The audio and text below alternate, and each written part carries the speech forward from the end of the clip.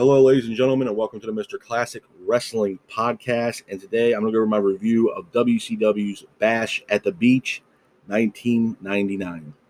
Starting off the evening, we go to our first match on the card. It is Ernest the Cat Miller versus Disco Inferno. Again, okay matchup. Inferno quickly attacks Ernest Miller. Pretty much back and forth matchup, though, between Miller and Inferno. Inferno was keeping the pace of the match, but Ernest ultimately hits a super kick on Inferno using some kind of shoe, pinning him for the 3, and your winner of the match is Ernest the Cat Miller. Again, this was an okay opening matchup, man. I've stated this multiple times in the past. Ernest Miller is just not a wrestler. I don't know what the whole hype was around Ernest Miller.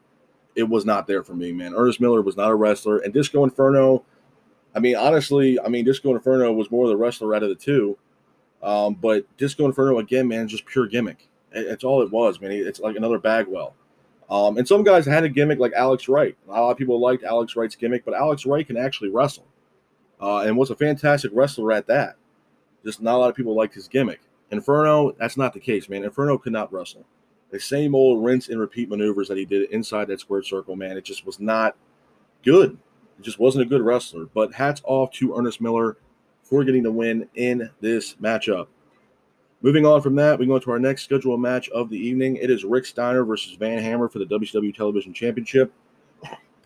The match itself was an okay match, pretty much back and forth matchup. Rick was keeping the pace of the match, with Rick ultimately landing his signature bulldog on Van Hammer, pinning him for the 3, and your winner of the match. And at that time, still WCW Television Champion is Rick Steiner. Again, it was an okay matchup. Hats off to Rick Steiner for getting the win in this match, and at that time retaining the WCW Television Championship. Moving on from that, we go to our next match on the card. It is Dean Malenko versus David Flair for the WCW United States Championship. Again, it was an okay matchup. Dean Malenko obviously keeping the pace of the match. Dean quickly applies a Texas cloverleaf on David Flair. Arn then attacks the ref. Rick then hits Malenko with a title. David goes for the cover, pins for the 3, and your winner of the match. And still, at that time, WCW United States Champion is David Flair. Again, it was an okay matchup, man. I didn't see a whole lot out of David Flair. Obviously, he really couldn't wrestle. And I feel like this was kind of embarrassing for Dean Malenko. I don't understand why Dean Malenko was booked in this matchup. But it wasn't there, man. Like I said before, man, this was kind of towards the end of WCW where I didn't feel like they really knew what the hell they were doing. I thought it was a pure embarrassment match for Dean Malenko. Malenko deserved better. Malenko, to me, definitely one of the best wrestlers I've ever seen, especially being in the cruiserweight division. Dean Malenko was completely underrated. I just feel like he deserved better, man, than David Flair. This match was just not that good. But hats off to David Flair for getting the win in this matchup and retaining at that time the WCW United States Heavyweight Championship. Moving on from that, we go into our next scheduled match on the card. It is Conan, Rey Mysterio, Swole, and B.A. versus Kurt Hennig, Bobby Duncum, and Barry and Kendall Windham in an elimination tag team match, if you will. Again, this was a really good matchup, pretty much a back-and-forth matchup with everybody involved. Rey then hits a slingshot leg drop on Bobby, pins for the 3, and Bobby Duncum is now eliminated from the match. Hennig then hits a fisherman suplex on B.A. B.A. is now eliminated from the match. Conan then hits a roll-up on Kendall, pins for the 3, and Kendall is also now eliminated from the match. Conan and Barry were actually eliminated in the match due to count out. And then Rey Mysterio ultimately hits, I believe it was like a slingshot leg drop, if you will, on Kurt Hennig, pinning him for the 3, and your winners of the match are Conan, Rey Mysterio, Swole, and B.A., a.k.a. the No Limit Soldiers. Again, it was a decent matchup. There was a lot going on in this matchup. There was a lot of people involved in this matchup. The one funny thing I thought was that every time that Hennig's team lost, you had No Limit Soldiers entourage pretty much beating the hell out of Kurt Hennig's team, which I thought was absolutely hilarious. B.A., though, I was kind of shocked who that was until I kind of figured out who it was. It was actually Brad Armstrong. They just used, B.A., his first initial and his last initial for his ring name. Swole, he was a unit. That dude's a big dude. Rey Mysterio, Conan, obviously, big part of that tag team being in No Limit Soldiers. It was a great matchup. It was a really good matchup. It was a fun match to see. It was very entertaining. And again, hats off to Conan, Rey Mysterio, Swole, and BA for getting the win in this matchup. Moving on from that, we go into our next scheduled match of the evening. It is the Junkyard Invitational. I'm just going to be honest, man. I thought the match was awful. I thought it was awful, and I stated this multiple times in the past. The hardcore element or division that they had in WCW was absolutely and utterly trash. It was horrible, man. They didn't have anybody on that roster besides maybe Sandman and Mikey Whipwreck that screamed hardcore wrestling. And honestly, the winner of this match was Fit Finlay, which was absolutely embarrassing. Fit Finlay is not no hardcore wrestler. I'm sorry. And honestly, the only best matches I've ever seen Fit Finlay in his entire career was matches he had up against none other than William Regal. That was it. Finlay is not a hardcore wrestler. Never has been, never will be. And I don't know how in the hell he even got the win in this match. The hardcore division for WCW was an absolute joke and an embarrassment to the company. Absolutely. And the only reason why they had the hardcore division to begin with was because they were trying to pretty much mock or repeat, if you will, what ECW was doing and how they were doing things. But there ain't no company on this planet that's going to be another ECW.